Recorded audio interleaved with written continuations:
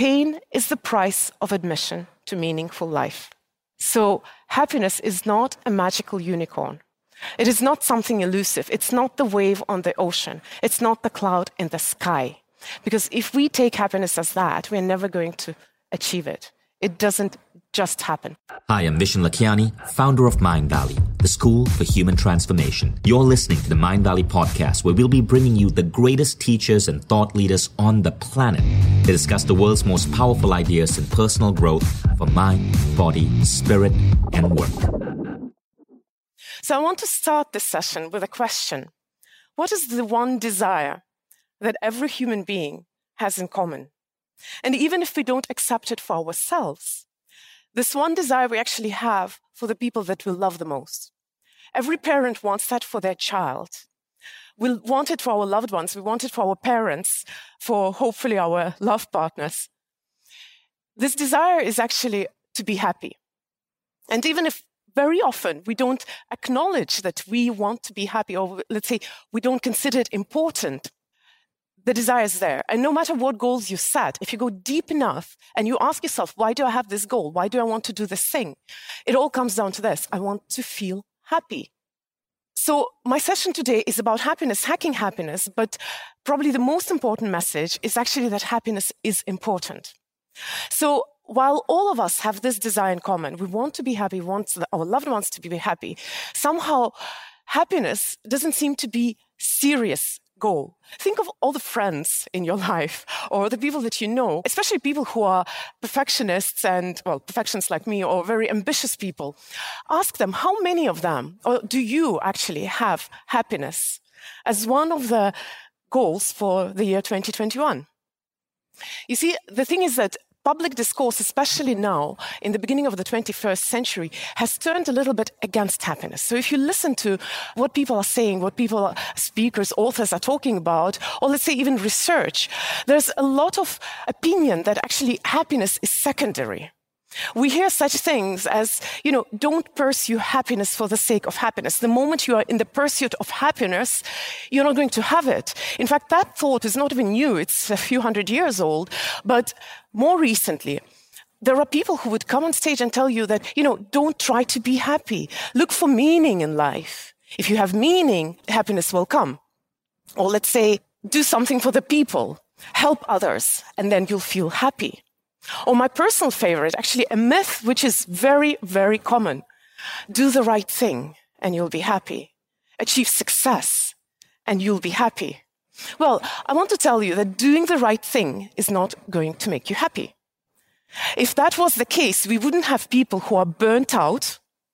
We wouldn't have people who feel stuck without even knowing what's the answer. How do I get out of this situation? You do all the right things, and then you wake up one morning and you're wondering, how did I end up here?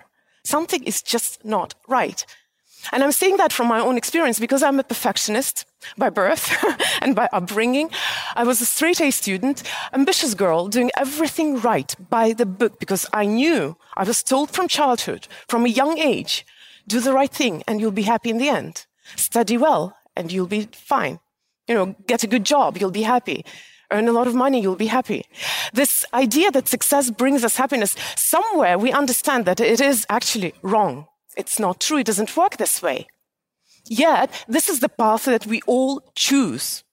And while we choose this path for success, so that in the end we end up being happy, we also say that happiness is secondary, that it's unimportant, that meaning, helping others, contribution is more important.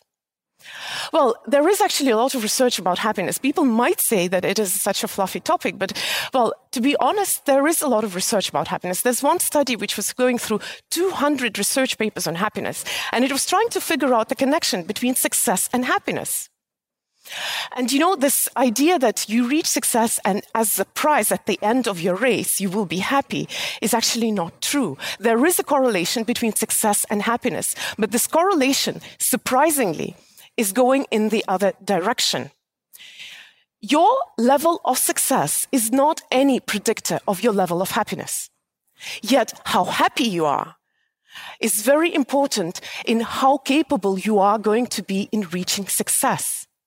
Well, research shows that apparently if you are happy, well, I'm not going to overload you with psychological lingo, but let's say if you have a lot of positive affect, then your state of mind and your thoughts, your feelings are exactly the kind that are necessary for you to reach success. Isn't it exciting? We all put success on a pedestal. We think this is important. And by success, I mean not just financial success, obviously. I mean big, meaningful goals, changing the world for the better, all the things that we good people want for us and for the world. So we go for success, hoping that happiness maybe is going to be the prize at the end of the journey. But the research shows that you have to be happy so that you have more likelihood to reach your goals and to be successful. So my mission lately has become to help people to acknowledge that happiness is an important goal. It's not secondary. It's not a byproduct.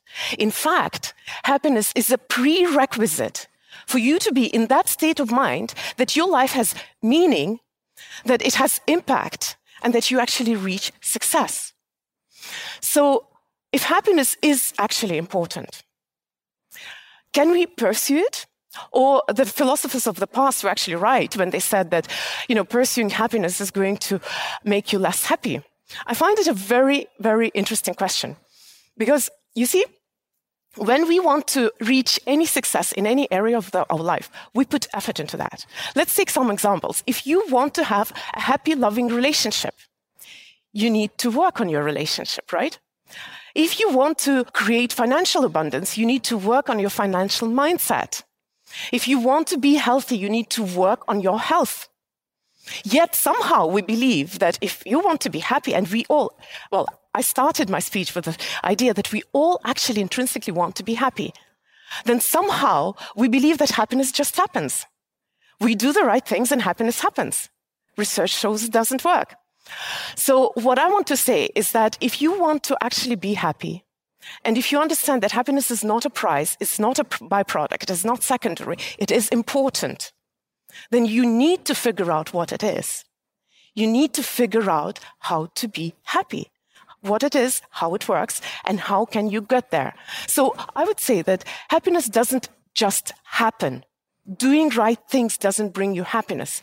Practicing happiness brings you happiness. So if you want to achieve something, we need a map, but when we need a map, we also need to know where we are going. And with happiness, that's an interesting thing. I've been talking about happiness actually for quite a lot of years. Now I've researched happiness quite a bit, and I've noticed that we as a society don't have any consensus about what is happiness. How do you define it for yourself? A lot of people can't even agree on the essence of happiness. Is it a state? Is it an emotion? Is it a joy? Is it, elation? What is it? What is happiness for you? So if we've established that happiness is important and necessary for you to have a meaningful, successful life, then the next question is, but what is it?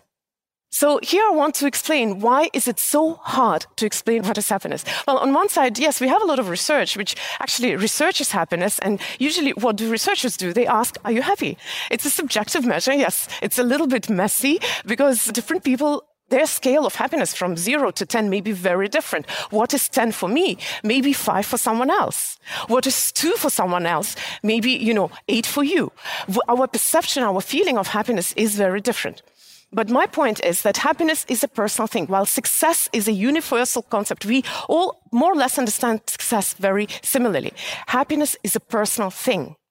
And while there are a lot of maps to success, there are lessons and courses and tutorials, do this, don't do that. These are the habits of successful people. It's really hard to create a tutorial for happiness. And a lot of the research, a lot of the books, a lot of the authors actually talk about that. They kind of dig into happiness, but then in the end, it comes down like, do you feel it? Do you not feel it? So what is happiness for you? The thing is that we as a society don't have this agreement for one simple reason. I'll just illustrate the story.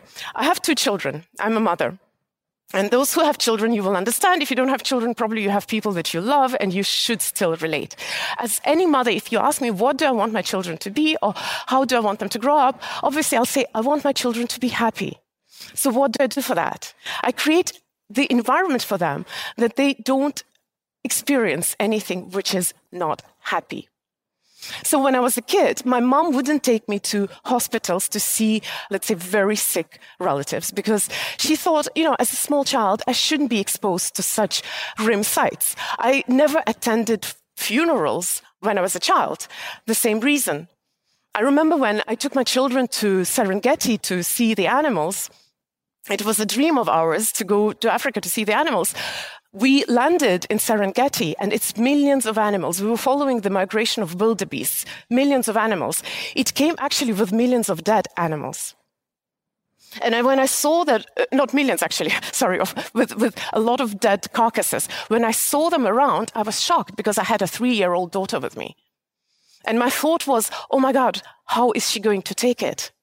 She sees, let's say, a lion come and kill a zebra. How is she going to take it? Is she going to be shocked? Is it going to traumatize her?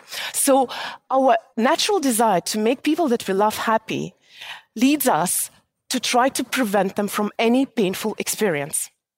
Another experience from my personal life that a lot of parents probably will relate. When my son was a little younger, I came into his room at night and he was crying. And I asked Hayden, why are you crying? He said, we were traveling and tomorrow I have to go to school. And because we were traveling, I didn't have an opportunity to do the homework, and my classmates depend on me. And I feel scared and ashamed for not having done my homework. And my first reaction was, Hayden, it was my fault. I took you out on a trip. Let me go and talk to the teacher. I'll explain to the teacher. But then I said to myself, no, I'm not going to do that. My child, because what am I doing? I'm trying to create an environment which is happy environment for my child, prevent him from getting a painful experience so that he grows up happy. And by that, I'm depriving him of developing necessary skills to deal with adversity in the safety and comfort of me being still in his life, of being there for him, of holding his hand if he needs. So I stopped myself and I asked, Hayden, I feel really sorry for you. And I also have experiences when I'm scared, when I'm ashamed. What do you think will happen? We chatted about fear. We chatted about shame. We chatted about what he thinks, what he feels. I shared whatever I thought was appropriate. In the next morning, he went to school. He came back from school and it was totally gone for him. Why am I telling you this story? The thing is that we all grow up with parent figures or people who love us, or most of us, hopefully. And they try to create an environment of happiness for us because every parent wants their child to be happy. And we grow up with a myth of happiness. It's like a unicorn. Everybody understands conceptually what is happiness, but nobody has seen it because what we have created in our mind is this myth of the absence of problems, the absence of pain. And that would be half the problem. The other half of the problem is that because of that artificial environment, which is not likely to happen in real life later, we grow up without the necessary skills to deal with regular, normal things in our life, such as fear, such as shame, such as pain, such as loss and death. So because of that, I think a lot of people are chasing happiness like a unicorn and never getting to bridle it and ride it because we don't know what it is and we don't know how to create it. So I think the first thing that you can do to hack happiness is to define, what does it mean to be happy for you? Obviously, I cannot define it for you because, as I said, happiness is a personal thing. While success is a universal phenomenon, we generally agree about what is success. This guy is successful, this guy is not. This woman is successful, but this one is not. When it comes to happiness, it's up to you. It's up to you to define. It's up to you to decide that it is a priority, that it is important for you. And yes, I wouldn't try to tell you what is happiness, but I want to share some ideas with you to help you define that. Because, as I said, nobody has taught us. We kind of understand it, but we understand it all very differently. So I'll tell you what happiness isn't. For one, if you want to really achieve the state of happiness, as I said, happiness is this prerequisite for you to live a successful, meaningful life. So if you want it to be tangible and not a mythical creature like a unicorn, then I strongly suggest that you take, for a definition of happiness, a state of being, a state of mind, your general state and not an emotion. A lot of the times we have those ideas that, don't go chasing happiness because you'll never get it. Because in that phrase, happiness is an emotion. An emotion, by its nature, is transient. It's elusive. It doesn't stick in one place. If I want to give you an analogy, it's like waves on the ocean. Emotion is like the cloud in the sky. It's not the substance per se. It's a transient phenomena. For example, if you think what you feel right now, and I can't imagine what you feel right now because I'm talking into complete void, but you could share actually in the comments what you feel right now. But it's not necessary. But let's say, think of what do you feel right now?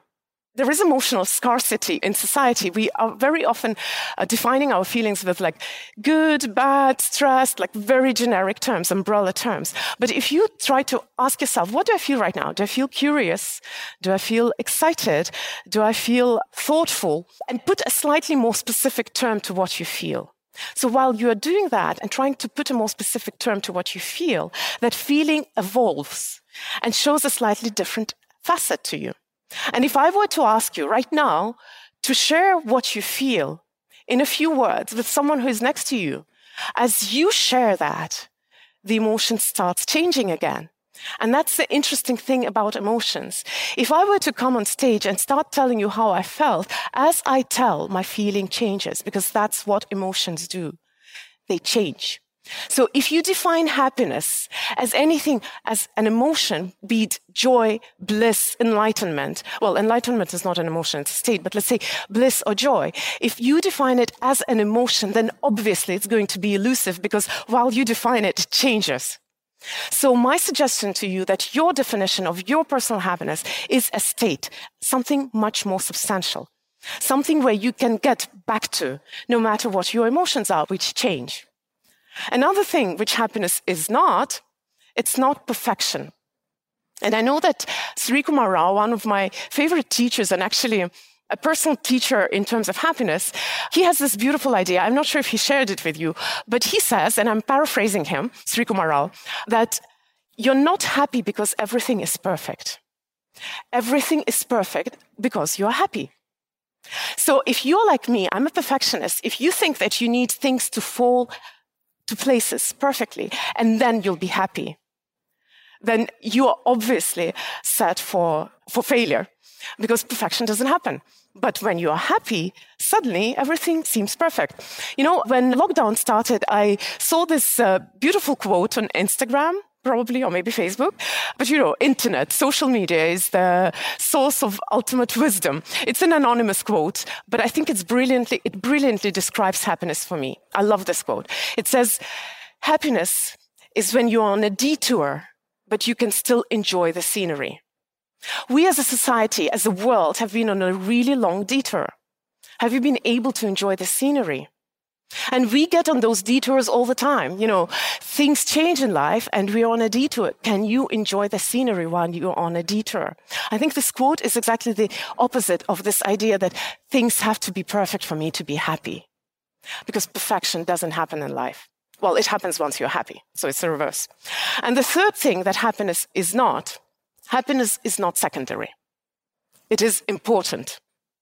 And today, if it is the only thing that you remember from my speech, I want you to carry out this. Happiness is important. It's not secondary. It's not a prize at the end of a race. Let me share another story with you. It was about 10, 12 years ago, I don't remember exactly. Me and Vishen was speaking on a great stage with Dalai Lama, and we had a chance to actually talk to Dalai Lama. At that time, I was a co-founder of Mänd-Valley. I was taking Mänd-Valley to Russian market, explaining to Russian people how to live happy, fulfilled, extraordinary, meaningful lives. But on the other hand, I had the legacy work. I was working with refugees. I was working in UN with refugees in Asia, in Malaysia. I used to live in Malaysia. And it is a very interesting environment because a lot of people who come as refugees to Malaysia, they would have lost everything. Everything they owned, people that they loved, everything literally. So on one side, we were building the company to help people to live more fulfilled, extraordinary lives, essentially to be happy. On the other hand, I saw a lot of misery and a lot of tragedy. So obviously, like every compassionate, or maybe not compassionate, maybe just empathetic person, I couldn't reconcile those two worlds. How can I be happy if there is misery in the world around us? I wonder if it sounds familiar to you. Have you ever thought, how can I be happy if there is misery in the world? If there are people who are unhappy? If there are problems to solve? You see, that's another thing. We are told, do things for others, help others, and you'll feel happy. And it is proven by research because, altruism or doing something for someone actually creates the chemicals in our body that feel good hormones, serotonin, and, it does literally make us feel better. Emotion, it gives us a good emotion. But on the other hand, if that was the truth, we wouldn't see so much misery among the people who actually work in non-profit sector, who work with societies who need help. Like I came out of NGO world. I came out of UN, out of working with actually the most miserable, with HIV positive people, with refugees, with the kids who were orphans. So I get it. And I know how much people suffer. I had a colleague in Malaysia. She would go to every disaster area to help people. There was a tsunami in Indonesia in 2004. She went to help. And every time she was helping, she was full of energy. She was there full on. But when she came back to Malaysia, she'd always get a heart attack. Always. And eventually, unfortunately, she died because she just spent herself for a really good cause. And I asked that question of Dalai Lama, not in so many words, of course. I asked him, what do I do? Happy? Misery? He said, Kristina, you can't help anyone if you're not happy. You can't help anyone if you're not happy. And that's why I'm saying that one thing that happiness is not, it's not secondary. It is important. And I'm not going to go into cliches that, you have to put your own mask on yourself before you help others, but it is true. So, to recap what I've been saying, number one, give yourself permission to prioritize your happiness this year. And actually get the courage to tell people, I'm going to make this social experiment. I promise you, your guys' Mind Valley crowd, if you see me at the next live event, I'm going to try this. Because people come to you and they ask, so what are you passionate about? And my experiment is going to be, I'm going to tell people, I'm passionate about my own happiness. I just want to see how people react to that. I'll share it with you at some other speech probably. So it is important because, as research shows, it is not a consequence or a prize of your good life, of your good deeds, of meaning in your life. It's actually a prerequisite for you to be able to do that, to reach success. So obviously, the logical conclusion is that, if you want to be happy, you need to learn to be happy. It doesn't just happen. You have to practice happiness. And of course, I have a lot of techniques and practices over years. I have collected a lot of different ideas how to help you to be happy. And I'm going to share just a few of them with you right now, very briefly, just to mention so that you actually can jot it down. In fact, I'm going to give you a homework after the summit is done today. I want you to first define happiness for yourself. Well, first, give yourself permission to be happy. Define happiness for yourself. And then here are a few practices which you can try. So the most famous, obviously, is being in the present moment. And without going too deep into that, obviously a lot of our unpleasant emotions, our unpleasant feelings, or the things that actually get us out of this resourceful state have nothing to do with the present moment. I was worried about this speech the whole day. While I was out with the kids walking in the nature, I was thinking about that speech, and that made me a little bit uneasy while I was in the beautiful spot. So obviously, let's say our worries or fears have more to do with the future. In the present moment, there is no fear. I'm not on stage. I'm not in this stressful situation where I have to perform. And a lot of our unpleasant feelings have to do with the past, the regrets, or let's say the nostalgia when we think of something that was beautiful in the past and now it's not here, or the loss.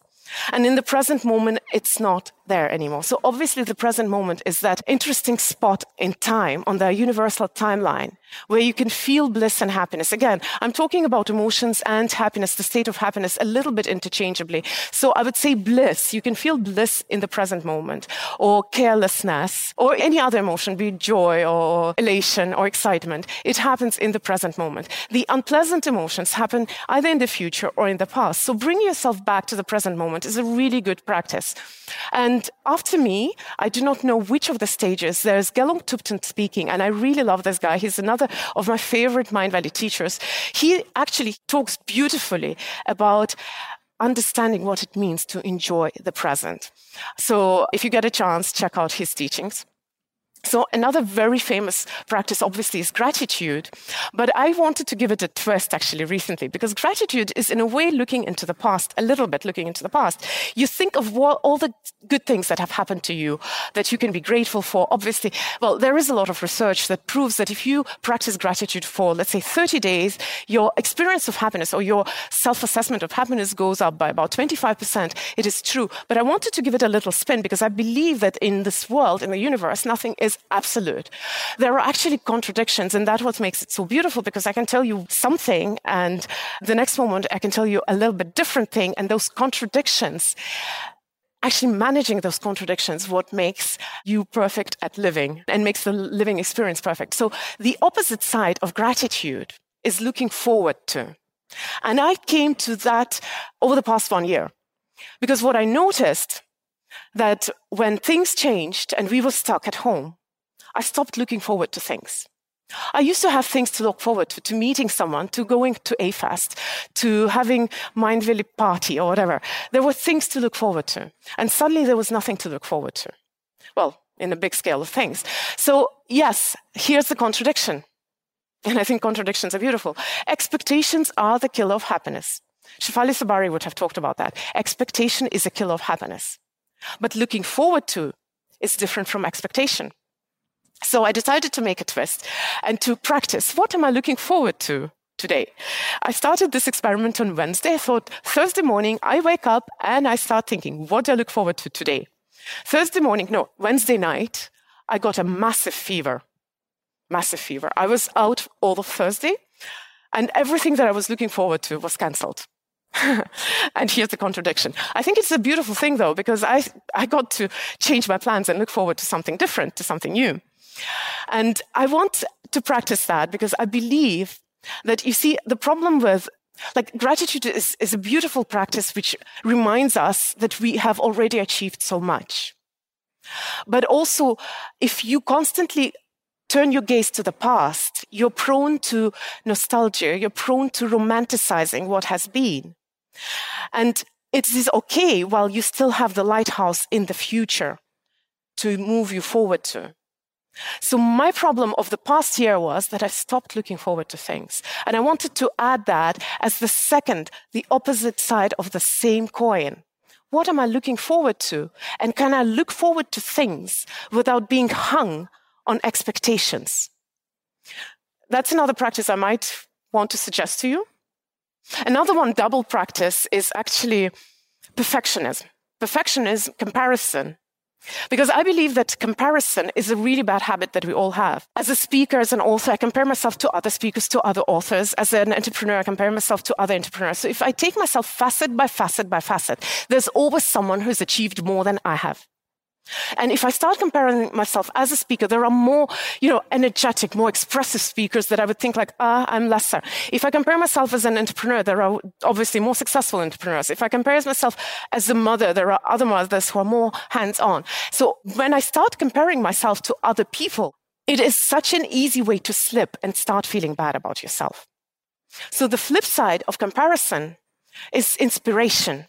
Because while it's horrible to compare yourself and to feel bad about that, it is incredibly good to have a role model to aspire to have someone to learn from, to have an example of what I would like to be. So here's another balancing act. Can you actually not compare yourself, but still see the inspiration for yourself in your life? And it's a great practice for happiness. Another great practice for happiness, I paired it up a little bit, I paired it up a little bit, but it is not so contradictory. It's self-love and actually meaningful connections with other people. And these two components or two practices are incredibly important for happiness. In fact, self-love is a topic that I could talk about for the rest of the day. So what I want to maybe leave you with as a practice, as a homework, is that can you take self-love deeper Because often the way we take self-love is a little bit skin deep. We talk about, finding time for yourself or spending time with yourself or doing something good for yourself. I define self-love as thorough knowledge and understanding of yourself and the ability to love and accept yourself, not despite your flaws, but with them. Can you be kind and tolerant to yourself? And as the other side of the coin, although it's not a complete contradiction, it's your connection with the world. Here again, I won't be able to go deep into this topic. It's, I think Brené Brown is a famous TED speaker who talks about connection to the world and that connection with your self-image. The thing is that we always try to look perfect for the world or to be something for the world. We put on the masks, we play the roles, the role of being polite, the role of being, pleasant, because we think that this is what is going to make us acceptable for the world. So why I put meaningful connections on the other side of self-love is that because actually, research shows that you create much stronger and more meaningful connections if you have the courage to be just yourself. So it is about authenticity, but it's about honesty with yourself, which is why on the side of self-love, I talk about actually knowing yourself not perfectly well, knowing yourself, having the courage to know the true, real self, and having actually kindness and compassion for yourself to accept yourself the way you are. And if you achieve that, then as a collateral with that is that you will have a much easier way to create meaningful connections with the world. And there is probably the most famous research on happiness was done by Harvard. It was the 75 years long research that a lot of people refer to, where Harvard researchers, actually several generations of researchers were following lives of young men until their old age and trying to see what makes some people happy, other people less happy. And that massive research on happiness showed that one of the best predictors of our happiness is the amount of close, meaningful connections in our life. But what I'm trying to say here is that your close, meaningful connections start with your relationship with yourself first. And I don't have a lot of time, so I'll just mention a few more practices that are absolutely necessary for you to up-level your happiness skill, happiness muscle.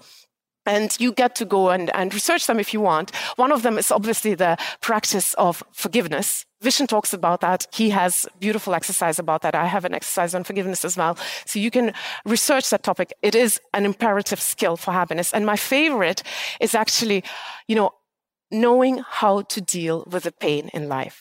I'm going back to that story that I told you about, how we grow up without the skills, how to deal with adversity, how to deal with fear, with shame, with loss.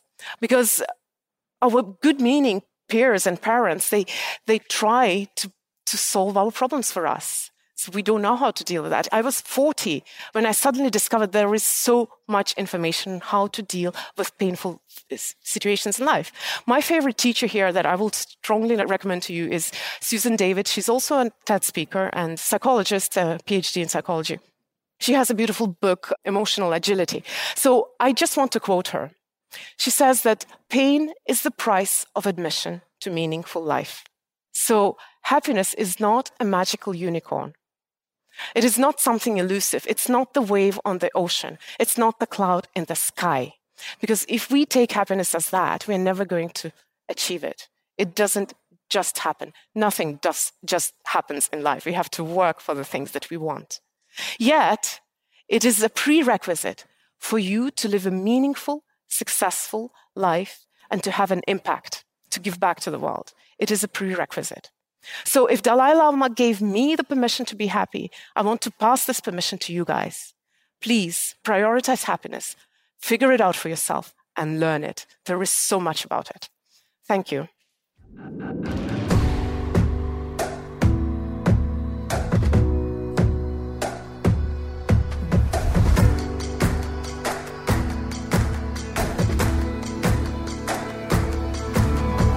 I'm Mänd-Lakhiani, and this is the Mind Valley Podcast.